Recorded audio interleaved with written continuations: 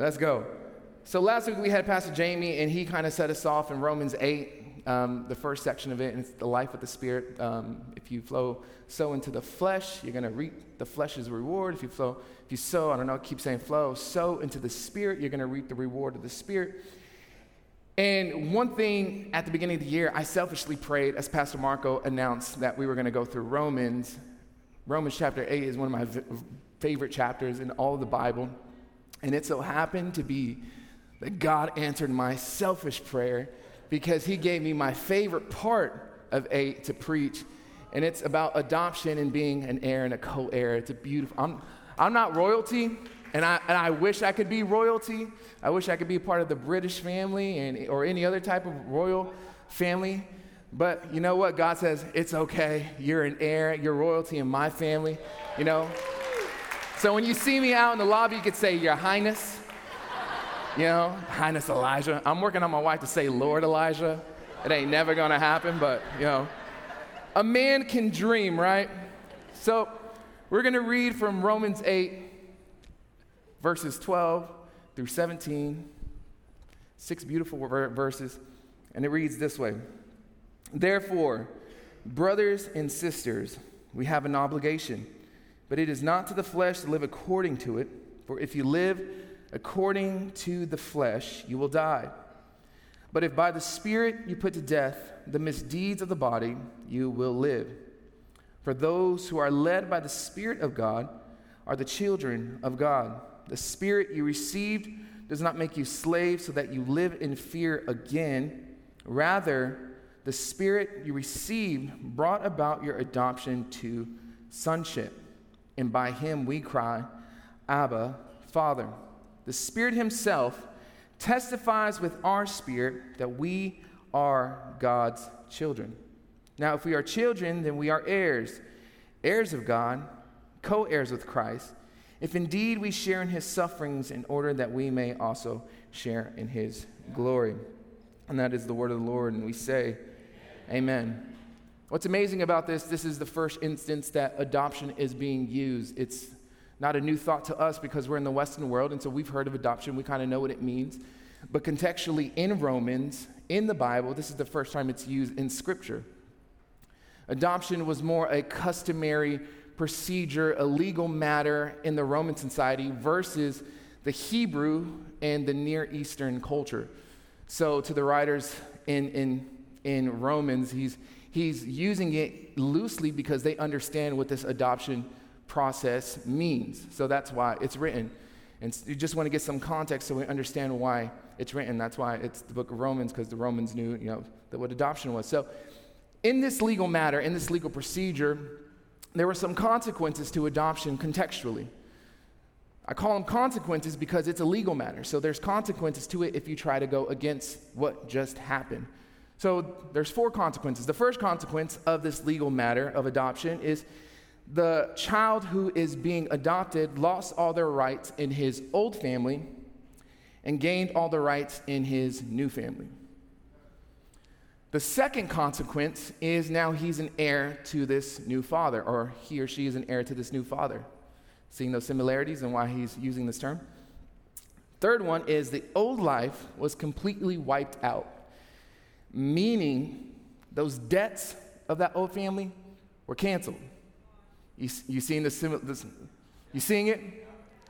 Those things that we walked with, that pornography addiction, that sleeping around, all those things that we're trying to hide, when we accept Jesus, Jesus wipes those clean, and you come into this new family. Generational curses are not curses, chains are wiped out when you step into this new family. You're seeing the similarities when you join this new family. That's why he's using it. And the fourth one is, in the eyes of the law, he was absolutely the son of the new father or daughter of the new father.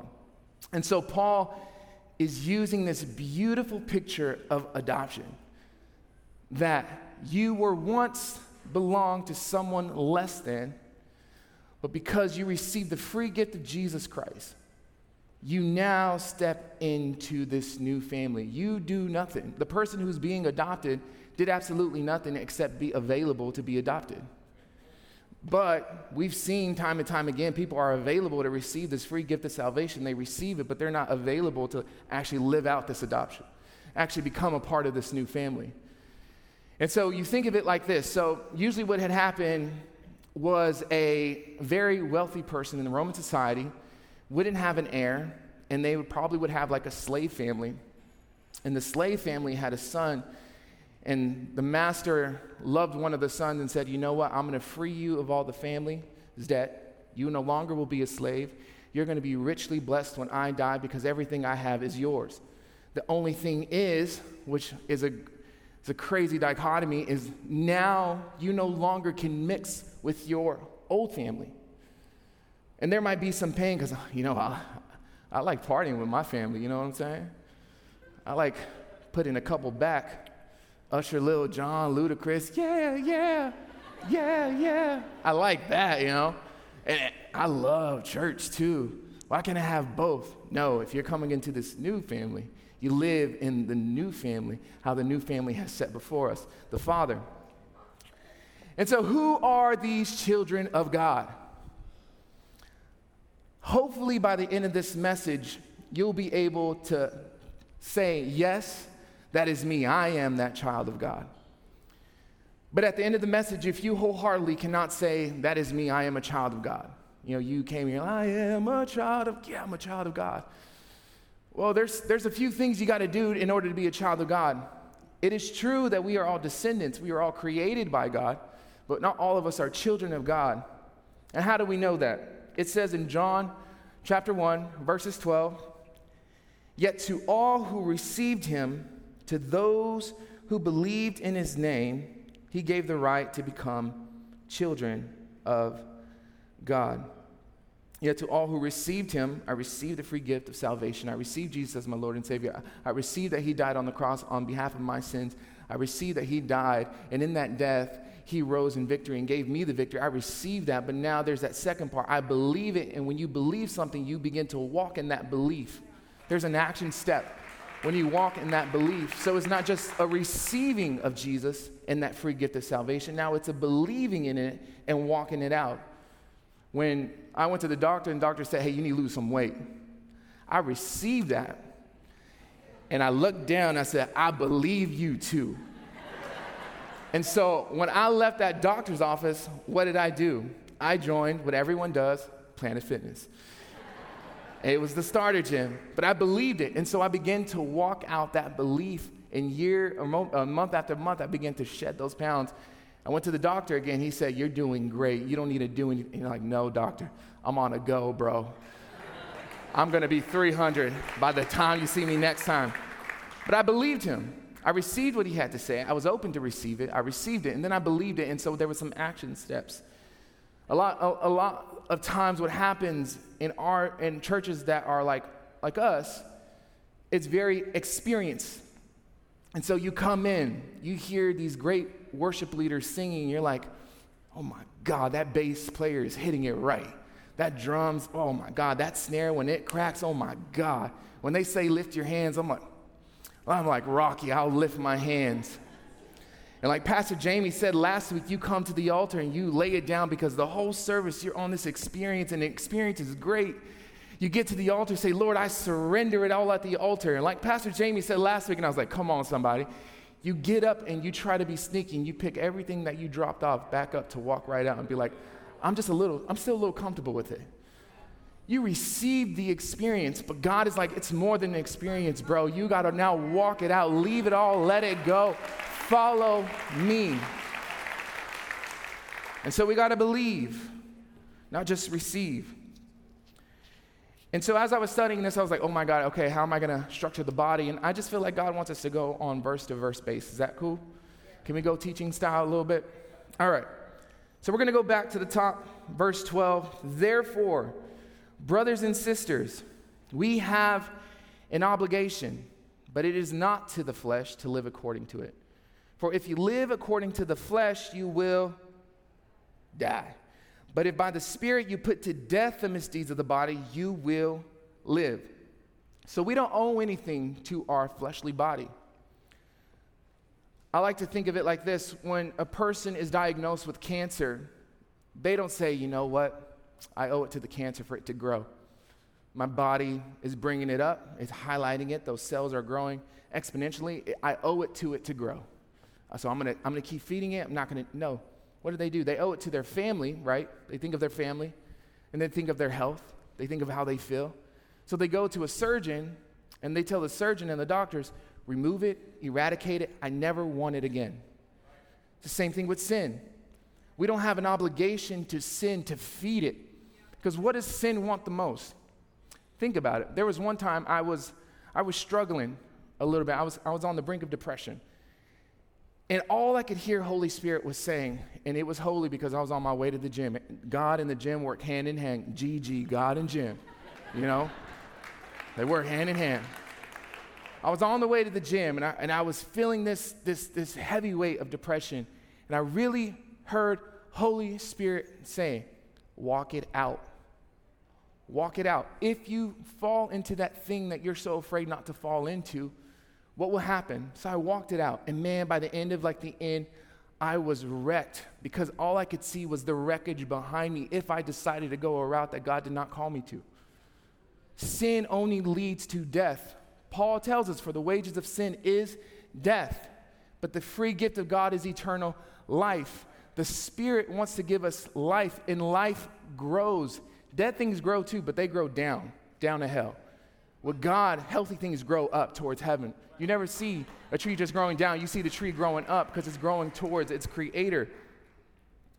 So we want to eradicate the sin. We don't owe it to our sinful nature. We don't owe it to our flesh to do what we want to do. It's my truth. That's the lamest excuse I've ever heard in my life. It's my truth. You know what's my truth? I don't want to wake up and feed my son at 3 a.m.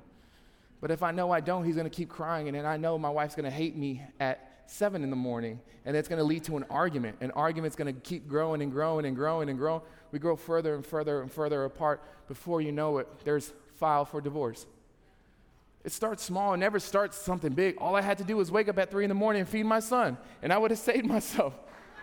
You know, it sounds dumb, but that's the reality.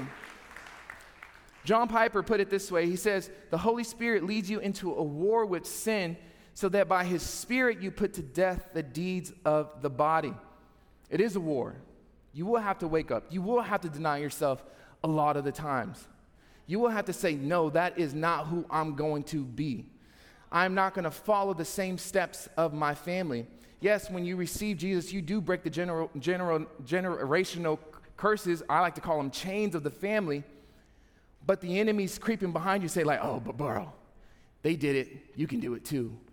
And so you say, no, I'm not going to be that. Those chains were broken, but I'm going to continually come to you, Jesus, and say, make me stronger in walking forward in this life with you. And then that leads us to verse 14. For those who are led by the Spirit of God, and this is how you know you're a child of God, are the children of God. John 10:27 in our radical mentoring guide should know this verse. It says, my sheep know my voice, I know them, and they follow me. And they follow me. So when we're led by the Spirit of God, we know his voice because there's an intimate relationship. When you're being led by something, you're not just being led by something. There's a connection. There's a relationship. There's an intimacy because I'm not going to let someone lead me unless I know who you are. I know what you've been through. I know your character. I don't just know you, but a few other people have confirmed who you are, your integrity, who you believe in as your identity, your foundational person. Then I'll be led by you. So with God, it's the same. There's this intimate relationship where he confirms who he is to you because you've received this grace and this love, and now you begin to follow him, and you begin to become this child of God who's continually being molded. And again, like I said, most times, a lot of us, I have this story as well where we take that initial step. Oh, it's that easy just to receive Jesus as my Lord and Savior? Bet. Got it. I receive you, God. And so we take that initial step, and then that's where it stops. When we do salvation call after sermon, we all pray that prayer together, and many pray that prayer with an earnest heart, ready to receive and leave it all at the altar and follow Jesus. And we've seen thousands of people do that. But what happens, a lot of people stop there. But after that, I love what they did in Acts when Peter preached. He said, repent and be baptized. So you repented, you received, and then there is an action step right away. We don't do that as a church. We believe there's another way. And so our other way is like you join the community. I receive Jesus, but I don't just leave here alone. I leave connected now to the people I receive Jesus with. I join the community. After that, there's a following step. I join the mission. I join a crew. I now become this evangelist. Evangelist is a beautiful word of now I leave this building as a billboard wherever I go saying, Jesus loves you. I want to tell you about him. You know, you don't have to force your way on people. You know, say, do you know Jesus? Bro, I'm just at the zoo, man. I'm just trying to look at the gorilla. But sin is like the gorilla. No, bro, it's just a gorilla. Chill. No, so there's these steps. And then you keep stepping. And then we're reminded that Paul says we run this race. So it's not a short distance run. It's a long distance run. It's our whole life. And so we keep following Jesus. We keep moving forward. It's that receiving of Jesus is an initial, but the children of God know far beyond the initial. They go beyond that. Every day, Lord, what is it today that you need me to do? He might say, you know, I need you to go to Stop and Shop, and then you're going to see someone who can't pay for the groceries, pay for the groceries. But Lord, I only have enough for my groceries. Well, I don't know. Figure it out then.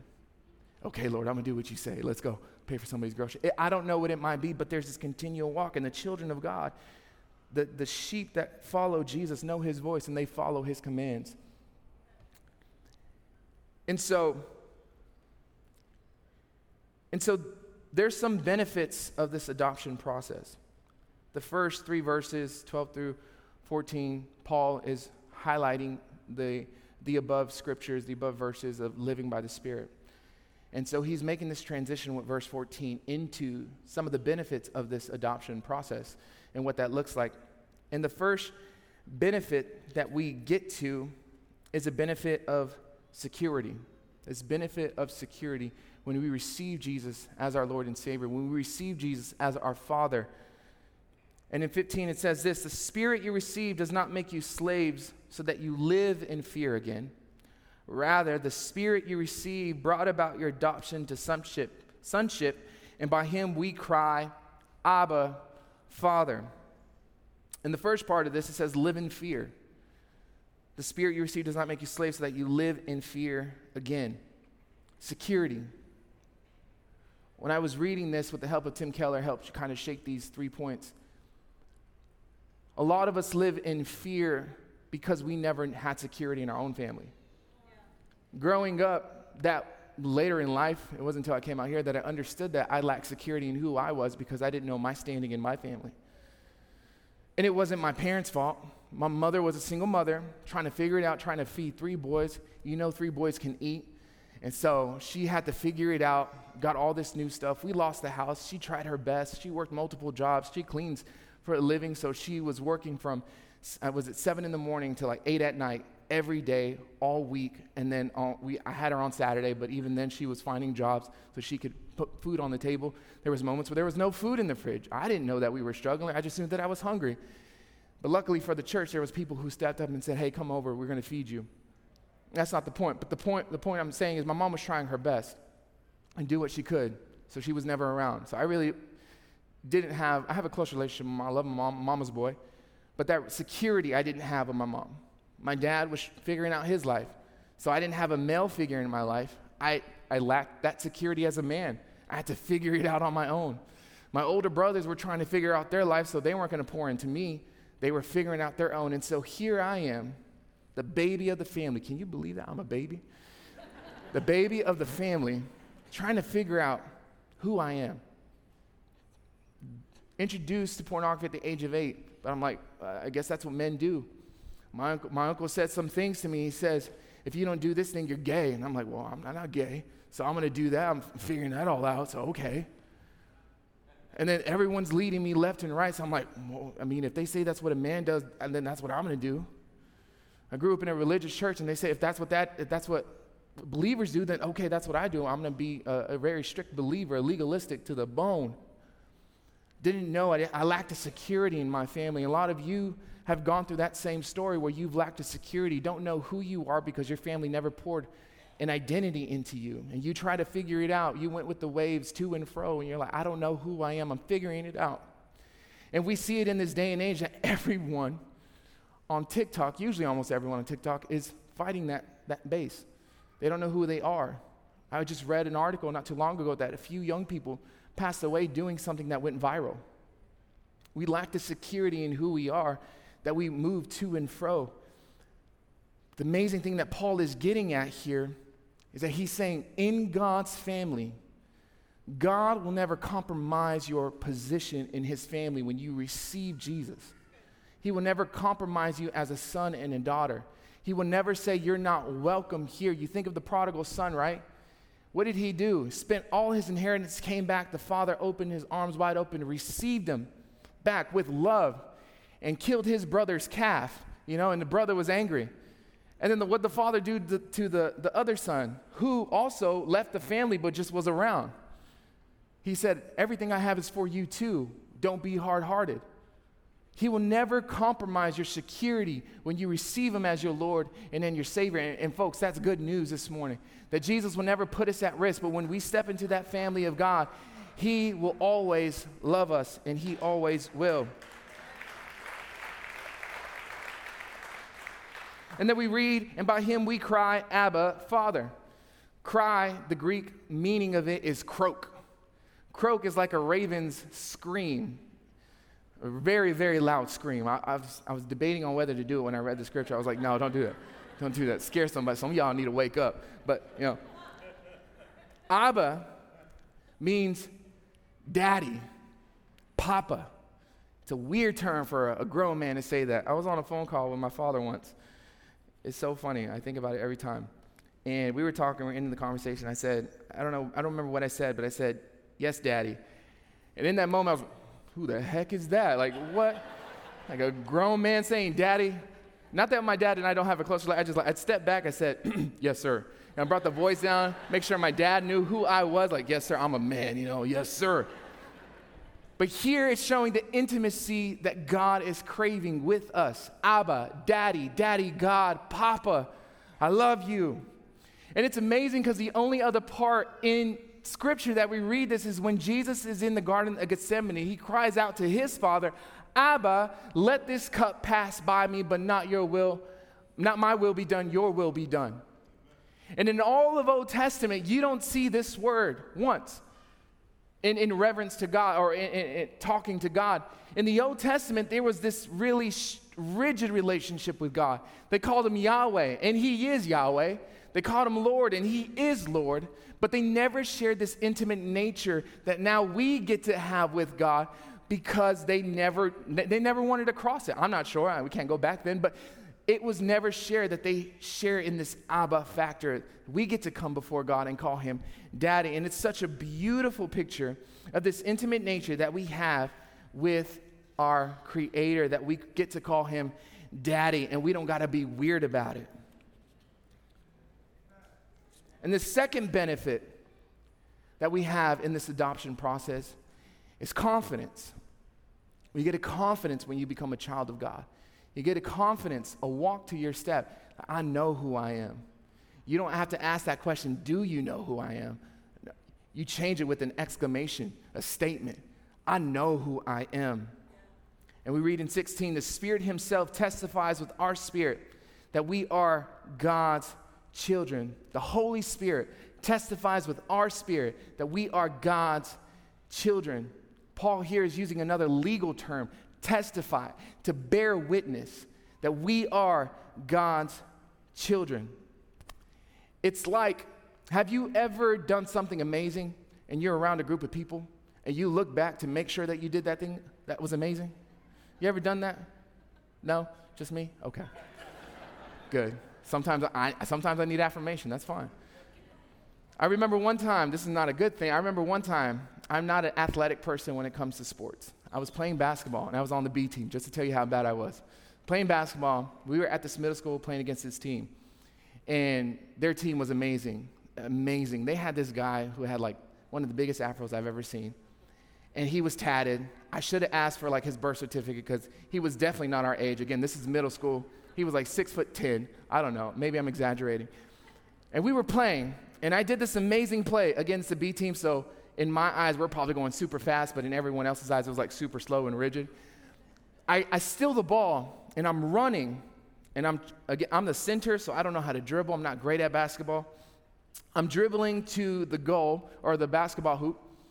And so I'm calling it a goal. There you go. You know what I'm saying? You already know. You're like, oh, man, he doesn't even know. He's talking about soccer now. He's way off. And so I'm going to this hoop, right? I'm about whatever, and I'm dribbling. Tells you why I didn't pursue this life, you know. God called me to the ministry, amen.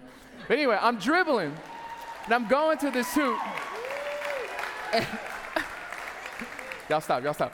I'm going to this hoop, and I think I'm Magic Johnson. So I'm done. I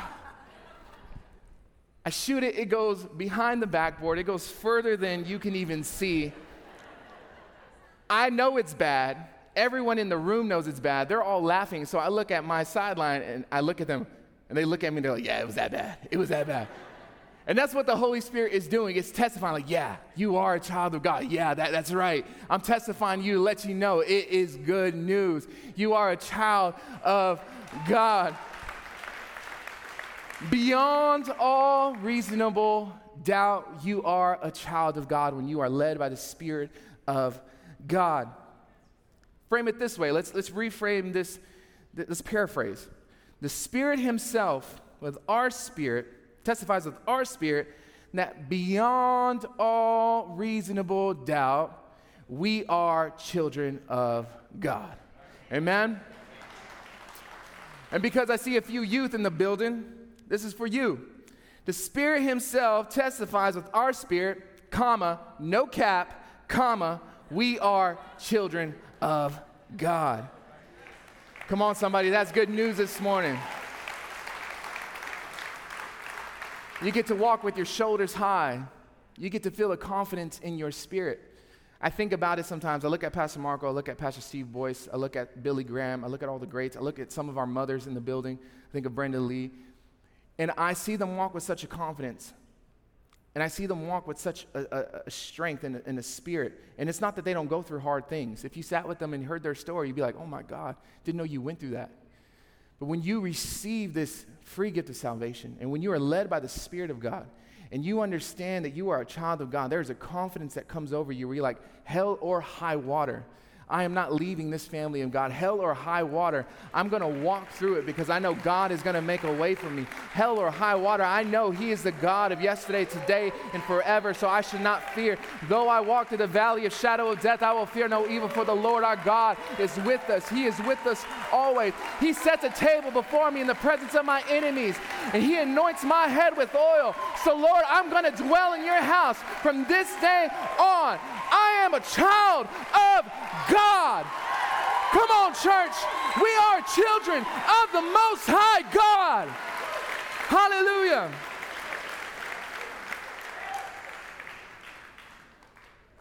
And so we move on to the third benefit, endurance. Now, you said endurance, and I'm about to talk about some running. We get this benefit of endurance. Now, each and every of these benefits doesn't require us to actually die to ourselves. Not at all. It does require us to die to ourselves. But it's a benefit that we get when we walk with God. He's walking with us, and he helps us. Because what does the Bible say? Not by power, not by might, but by his Spirit. And so the third one is endurance. Verse 17 says this, now if we are children, then we are heirs, heirs of God, co-heirs with Christ. If indeed we share in his suffering, in order that we may also share in his glory. In September, me and a few guys, we're going to go and do this Spartan race in Vermont. 13 miles, 30 obstacles. Super excited about it, very scared at the same time. This past week on Wednesday, Freddie and I, we ran a trial run, a test run.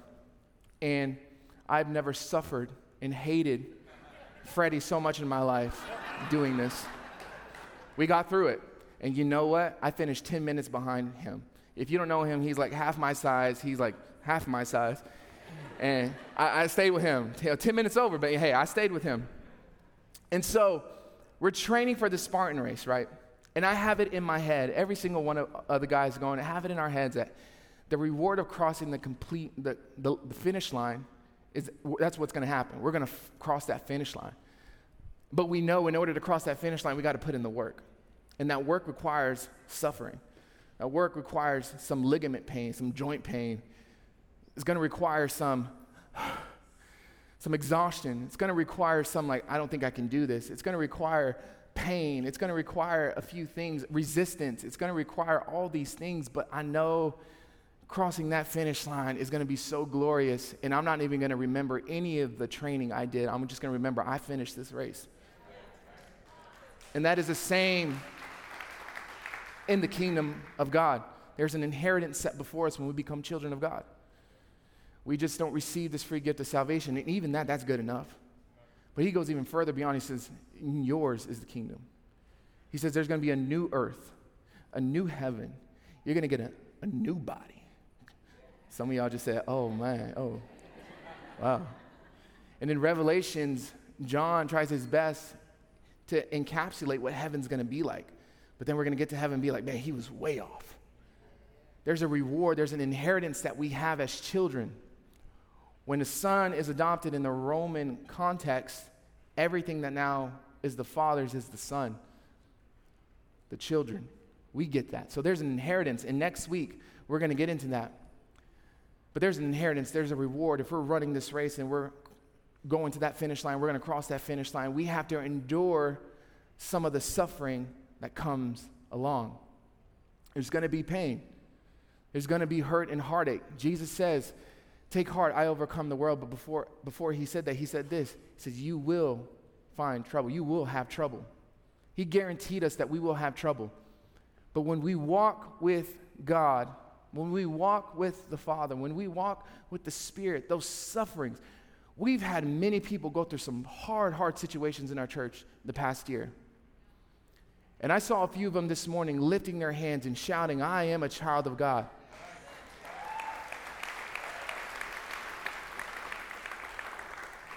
Where do you think that comes from? Does it come from them? Or is it the Spirit testifying to them like, hey, I'm good. You got this. I'm with you.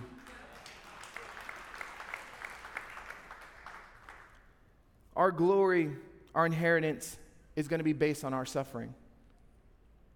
I'm going to invite you to stand in the band to come back up.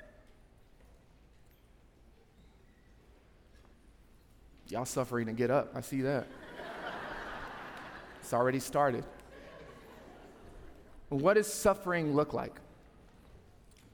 Jesus told us in Luke chapter 9, verses 23, whoever wants to be my disciple must deny themselves, the deeds of the flesh, those things, those selfish things that we cling to, sexual morality, that pride, the greed, whatever it may be, to deny yourself those things, to take up your cross daily. The suffering, the cross is suffering. No one in that time would ever pick up a cross. Everyone knew that meant that someone was to death. It was a death sentence. So he said, pick that up. Pick up that death sentence, that suffering. That means the unchosen circumstances that just come in life. Whatever it comes, whatever it may be, that you pick that up and that you follow him. Because all the suffering we go through is for a reason. It's to bring glory to God, of course, but it's to shape us.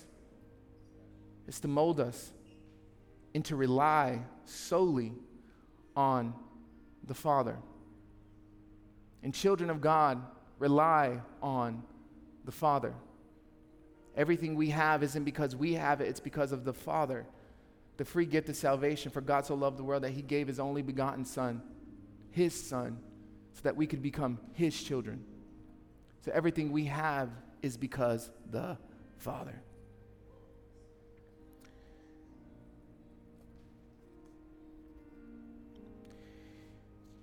He chose you, and so he leaves it to you to choose him and to live in that reality. And so as we step into this moment of a call to salvation, there's a few steps. One, you're going to pray this prayer. And if you couldn't say, yes, I am a child of God, pray this prayer. And remember, it's an initial step. After this step comes the next step. You connect to the community. You take some next steps. That's a great name for a ministry, right? So right after service, you're going to see people with some signs say, do you want a free Bible? Come on, it's free. Get a free Bible and connect to the community. Talk to them. And then there's another step where you can do whatever step you want to do. We're going to open up the time for altar.